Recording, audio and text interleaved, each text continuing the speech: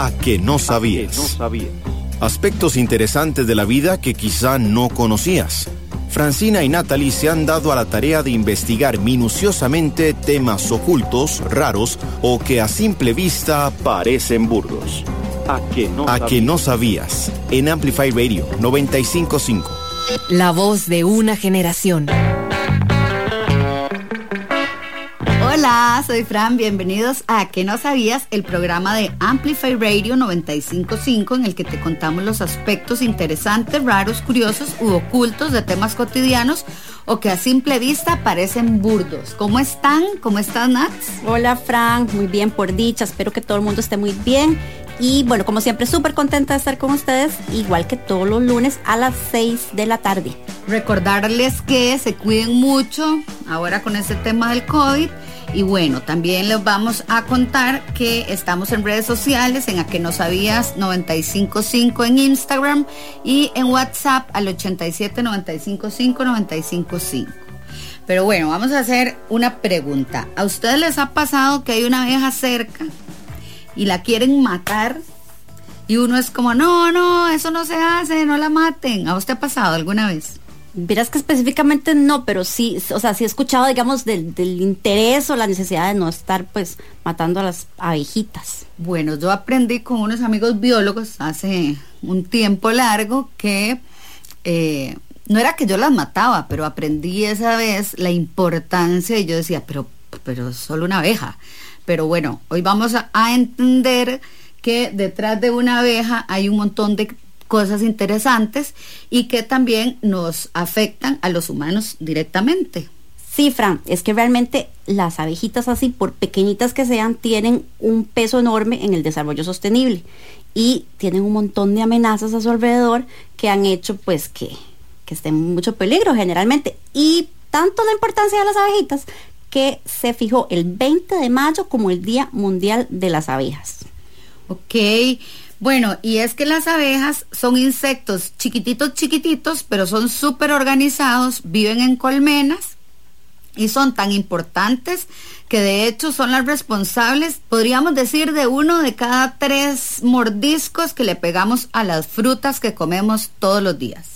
Sí, Fran, y es que relacionado a esto que te contaba, el 20 de mayo, esa fecha se escogió porque es el aniversario del nacimiento de Anton Jansa, que en el siglo XVIII fue el pionero de la apicultura moderna en su Eslovenia natal. Ve este dato súper interesante de las abejas, Fran. Ellos tienen 170 receptores olfativos, lo que significa que tienen un sentido del olfato súper desarrollado. No sé si alguien había pensado sentido del olfato como una abeja, pero bueno, me parece súper interesante.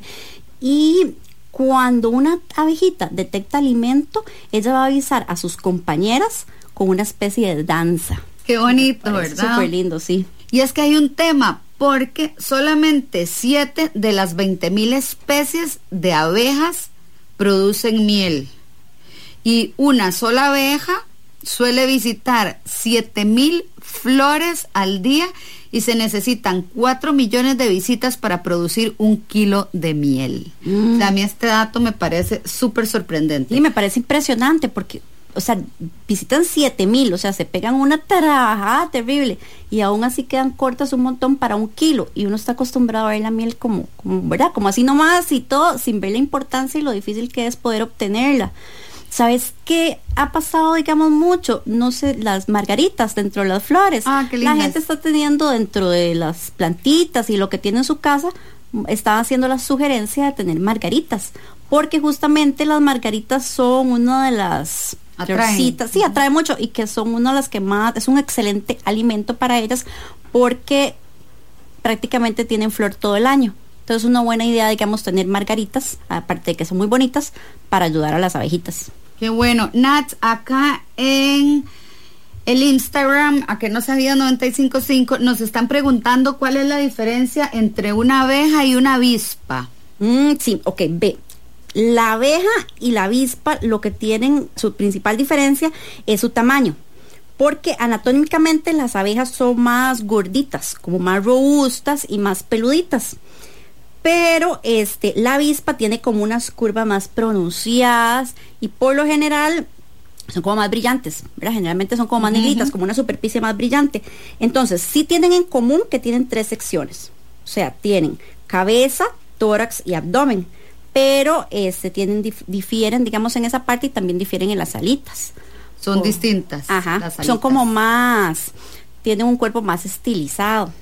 Okay. Por eso vos me estabas acordando ahora, digamos, de que cuando dicen, tiene cintura de avispa. Ajá. Ahí la cosa de las avispas. Justo hablábamos de eso y nos entró la pregunta. Ok, hay otro tema. Bueno, ya es que todo el mundo habla de la abeja reina, pero ¿quién es la abeja reina? Sí, la abeja reina es la que pone todos sus huevos en una colonia y tiene un pico en la temporada y puede llegar a poner hasta 2.500 huevos por día. Ok, pero ¿qué pasa si la abeja reina muere? Bueno, como son tan organizadas, y hablábamos antes, ¿verdad?, que está en una colonia, todas las obreras se reúnen y definen a una de las recién nacidas como reina, ¿verdad? Como sucesora. Exacto, es la sucesora. Y entonces la alimentan con una jalea real. O sea, ya la empiezan a alimentar. Ya empieza a vivir una vida de realeza. Exactamente. Pero bueno, también tienen otras particularidades, ¿verdad? Sí, por ejemplo, las abejas reina pueden vivir hasta 6 años. Y bueno, obviamente al pasar el tiempo se van haciendo un poquito más viejitas, eso va haciendo que se vaya reduciendo su capacidad reproductiva. Sí, y es que existen las abejas sepultureras, ¿verdad? Ahora hablando de que Sí, qué vacilón, es que sí, esa organización es impresionante. Sí, están esas abejitas pequeñitas que se convierten en sepultureras. Ajá.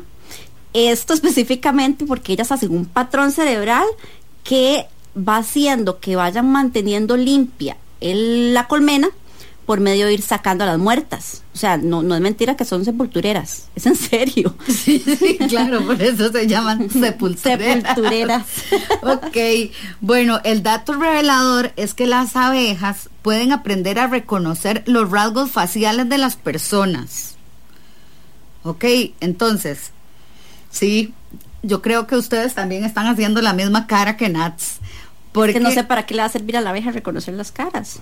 Las abejas pueden reconocer los rasgos faciales. ¿Esto por qué? Porque el cerebro de estos insectos contienen menos de 1 millón de células cerebrales, mientras que el cerebro humano, como para que nos demos una idea, contiene 86.000 millones de células. Entonces las abejas pueden ver también todos los colores excepto el rojo. Eso es algo que yo realmente no sabía hasta ahora que me puse a investigar de esto. Me imagino que a vos te pasó igual. Pero bueno, entonces sus ojos, ¿por qué pueden ver todos esos colores? Bueno, porque sus ojos les permiten ver el movimiento y reaccionar más rápido. Y esto les ayuda a encontrar flores, ¿verdad?, que necesitan ellas para recoger ese néctar. Entonces, por eso tienen todas estas facultades. Para poder recoger el polen. Ve, digamos, es que las abejitas, imagínense como la foto de una abejita. Entonces están, porque a mí me parece muy particular la carita. Entonces tienen los 2 ojos, que son 2 ojos compuestos. Esos ojos son 3 ojos simples, que se llaman ocelos. En total tienen 5 ojos, vamos por 5. En total tienen 5 ojos. Y además también tienen 3 pares de patas. Es muy particulares en su estética. Y bueno, aparte de que son muy particulares la carita y los ojos, también es, por ejemplo, las abejas pueden volar a una velocidad de 25 kilómetros por hora. Imagínate. Y baten las alitas 200 veces por segundo. 200 veces por segundo. Ustedes no me están viendo, pero yo estoy moviendo así las manitas. Se está haciendo así las manos como una abejita, porque son 200 veces por segundo. Me parece impresionante. Sí, bueno, es que realmente uno no se imagina que un insecto de ese tamañito tenga ese poder tan espectacular realmente. Pero bueno, nosotros vamos a ir a un corte y ya volvemos con más de las curiosidades de las abejas. ¿A que no sabías? Todos los lunes, a partir de las 7 de la noche, por Amplify Radio 95.5, los invito a escuchar Aleatorio, Un programa dedicado a esos temas silenciados, a esas joyas que necesitan brillo y a más de un tesoro aún por descubrir. Viajaremos por mezclas de distintas categorías, desde el afrobeat hasta el rock. Soy Mauricio Artavia y los espero en Aleatorio, donde amplificaremos la música que no está en boga. A que no sabías. Por Amplify Radio 95.5. Regresamos a Que No Sabías, el programa de Amplify Radio 95.5. Nos puedes encontrar en Instagram como A Que No Sabías 95.5 y también al WhatsApp 87 955 955. El día de hoy estamos hablando de las abejas, súper importante, y encontramos muchos datos muy interesantes. Seguimos contando, Fran. Ok, antes de eso quiero dar las gracias porque me encanta cuando empieza a escribir la gente, y hay un oyente que dice que según los datos que nosotros estamos dando, ya sacó el cálculo y dice que una abeja reina aproximadamente, bueno, en promedio, llega a poner 129,000 huevos en toda su vida. ¿Qué carga esa abeja reina? Sí, además, muchas gracias por ayudarnos ahí con los datos, porque de esto la idea es, ¿verdad? Y es impresionante la cantidad, 129,000. Sí. Wow. Y bueno, y más allá de eso, decíamos que nadie se imaginaba lo increíble que son, porque son muy chiquititas.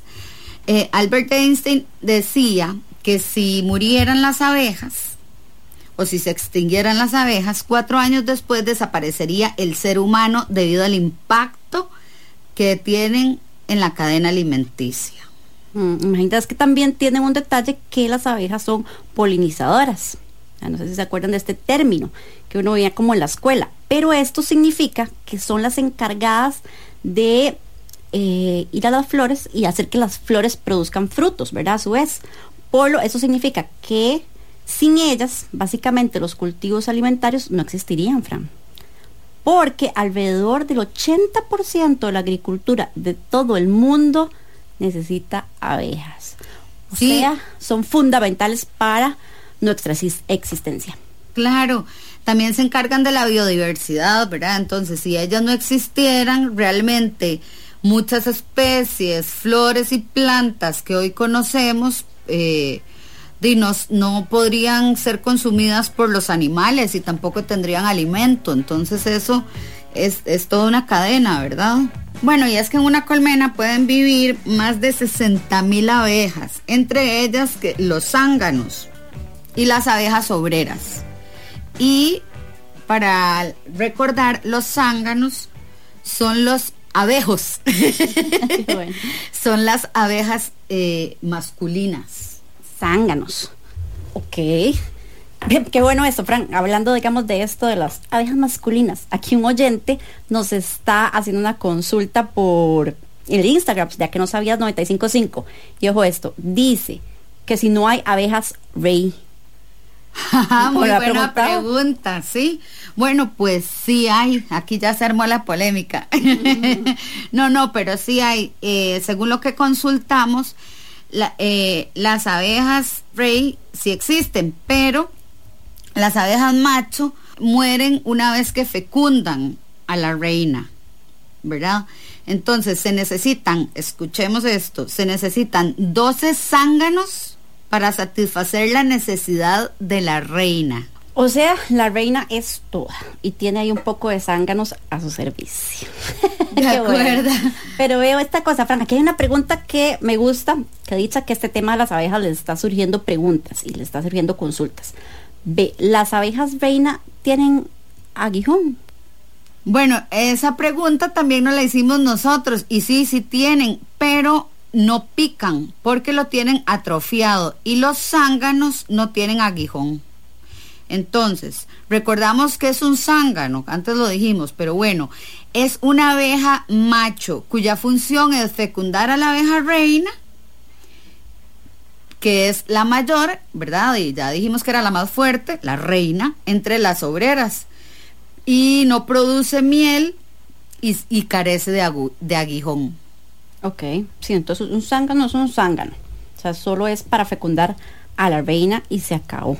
Exactamente. Okay. Entonces, un zángano no produce miel y carece de aguijón.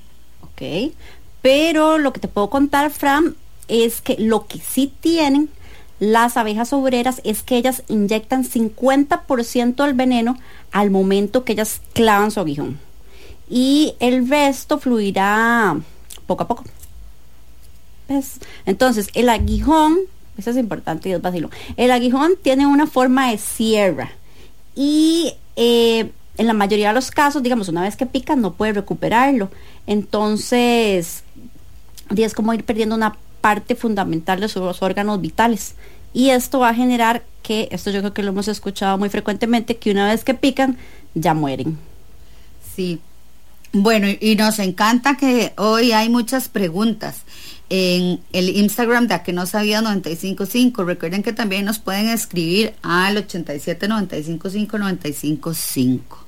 Pero bueno, dice Claudia, a quien la saludamos y de paso le agradecemos por escuchar el programa, que por qué son hexagonales las celdas de una colmena. Y bueno, ustedes han visto que las celdas de una colmena son todas perfectitas, ¿verdad? Y se dice que es por un tema de comodidad, porque las abejas, para optimizar espacio, ¿verdad?, son hexagonales, porque si fuera redonda, no sería fácil, porque no se acopla a la morfología de la abejita. Entonces, una celda de otro tamaño no les serviría y quedaría muchos espacios vacíos. Y ellas, como son tan organizadas y así, necesitan estar todas produciendo al mismo tiempo, llegar, dejar y estar más ordenaditas. Entonces, el hexágono es la mejor forma para optimizar el espacio en una colmena. O sea, la perfección total de la naturaleza. Y es que, como estábamos hablando, el 75% de los cultivos alimentarios del mundo dependen de cierta forma de la polinización. Dentro de la polinización existen también otros insectos, seres vivos que son polinizadores. Dentro de estos encontramos, por ejemplo, las mariposas, los pájaros, las polillas, los escarabajos e inclusive los murciélagos. Los murciélagos ahora no los queremos. Desde que pasó lo del COVID, murciélagos. Ya no los queremos más. Pero todos estos seres entonces ayudan a que las plantas se reproduzcan. Qué bueno. ¿Sabes una cosa?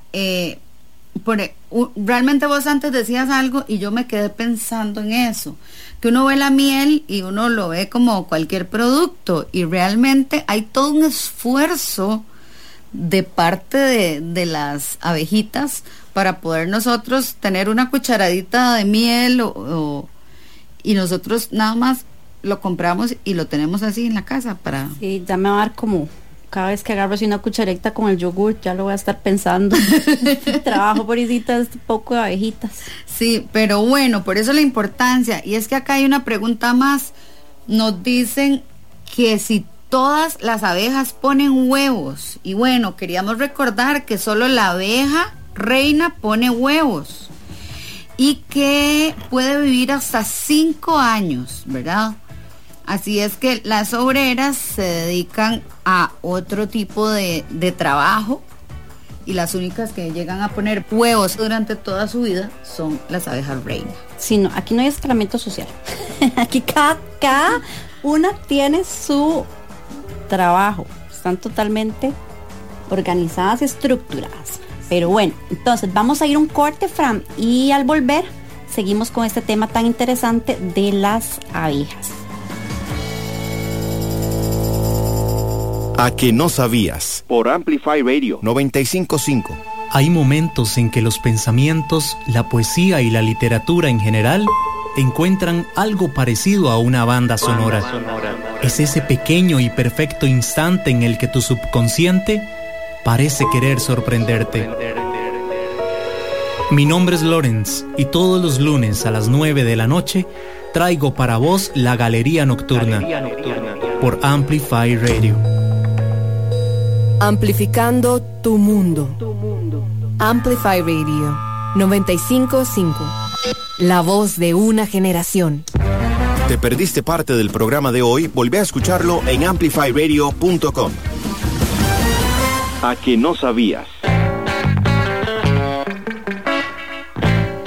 Bueno, y estamos de vuelta en A que no sabías. Gracias por estar con nosotros y por hacernos tantas preguntas, porque hoy está súper movido el Instagram de A que no sabías 955 y también el WhatsApp de Amplify Radio 955, que es el 87-955-955. Y bueno, Nats, hay un tema súper bonito que yo sé que a vos te encanta, y es el tema de la danza de las abejas. Sí, a mí me encanta, me parece como los videos donde he visto, digamos, donde ellas van haciendo su danza, es como hipnotizador, me gusta. Pero bueno, el primero en decodificar la danza de las abejas fue el etólogo austriaco Karl von Fritz, quien realmente recibió un premio Nobel de la Medicina en 1973.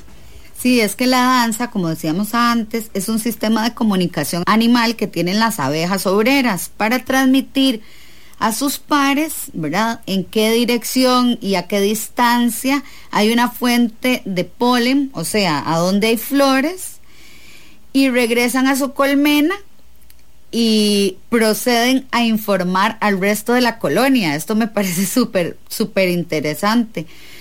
Y lo que la abeja cambia es el ángulo de la dirección de acuerdo al sol. Sí, o sea, este baile de las abejitas le va diciendo a sus hermanas de la colonia a dónde pueden encontrar una fuente de comida de alta calidad. O sea, es ahí la comunicación total entre ellas. Sí, y entonces también hay otras formas en las que las abejitas, yo digo abejitas porque ya les tengo cariño después de todo lo que hemos hablado. Una de las formas en que las abejitas hacen esto es a través del movimiento, que es un patrón único de comportamiento que probablemente evolucionó hace más de 20 millones de años. Sí, y es que ellas tienen una memoria excelente. Entonces, aparte de esta danza, ellas pueden recordar y ubicar en qué lugar ellas obtuvieron una alimentación que fuera realmente abundante. Ok, Nat, y otro elemento es que cuando se trata de una fuente de alimento muy buena, las abejas pueden repetir los movimientos de 70 a 100 veces. Imagínate, eso sí realmente es un espectáculo. Sí, esas danzas son hipnotizantes y realmente la importancia, digamos, que tienen para que ellas puedan sobrevivir y para la vida dentro de la colmena. ¿Y por qué es que la gente no quiere a las avispas? Porque ya hicimos, ¿verdad?, la diferencia entre abeja y avispa. Sí, yo creo que como una visión negativa sobre las avispas. No sé si porque visualmente no se ven tan bonitas o qué, pero realmente esto es muy injusto, Fran. Tanto así que se hizo un estudio al respecto. ¿De verdad? ¿Y qué decía el estudio? Ok, bien. Este estudio, sí, Fran, se hizo en 750 personas en 46 países. Sí, es un estudio realmente muy serio y estuvo publicado en la BBC. Exacto, sí tiene como mucho peso.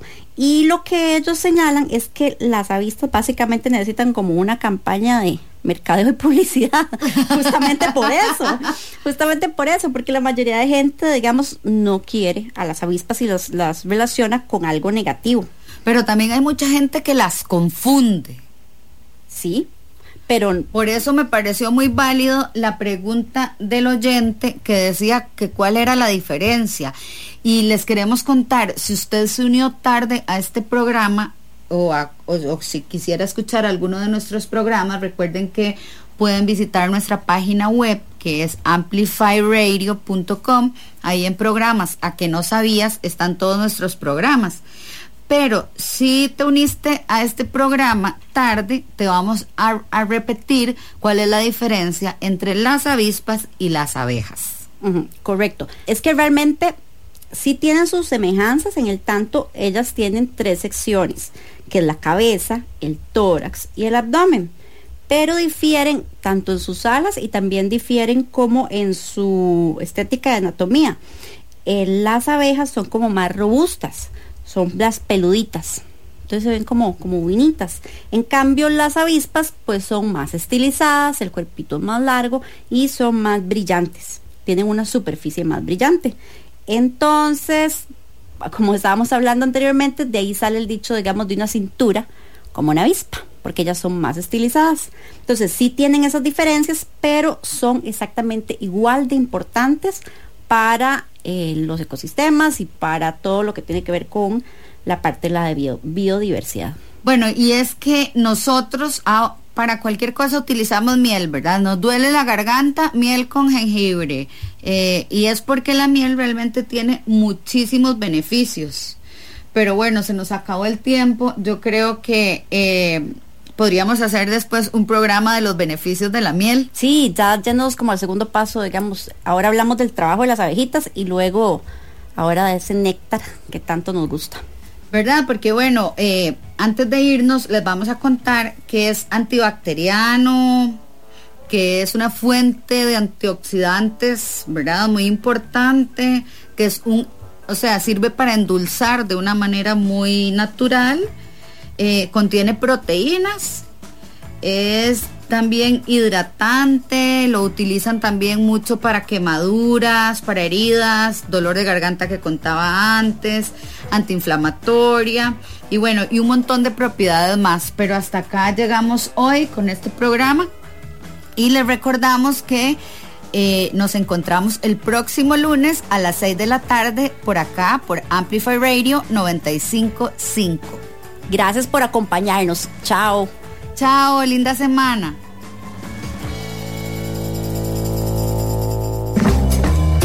¿A que no sabías? Esperaremos 8 días para saber qué otros temas investigan Francina y Natalie. El próximo lunes a las 6 de la tarde vuelve A que no sabías. Por Amplify Radio 95.5.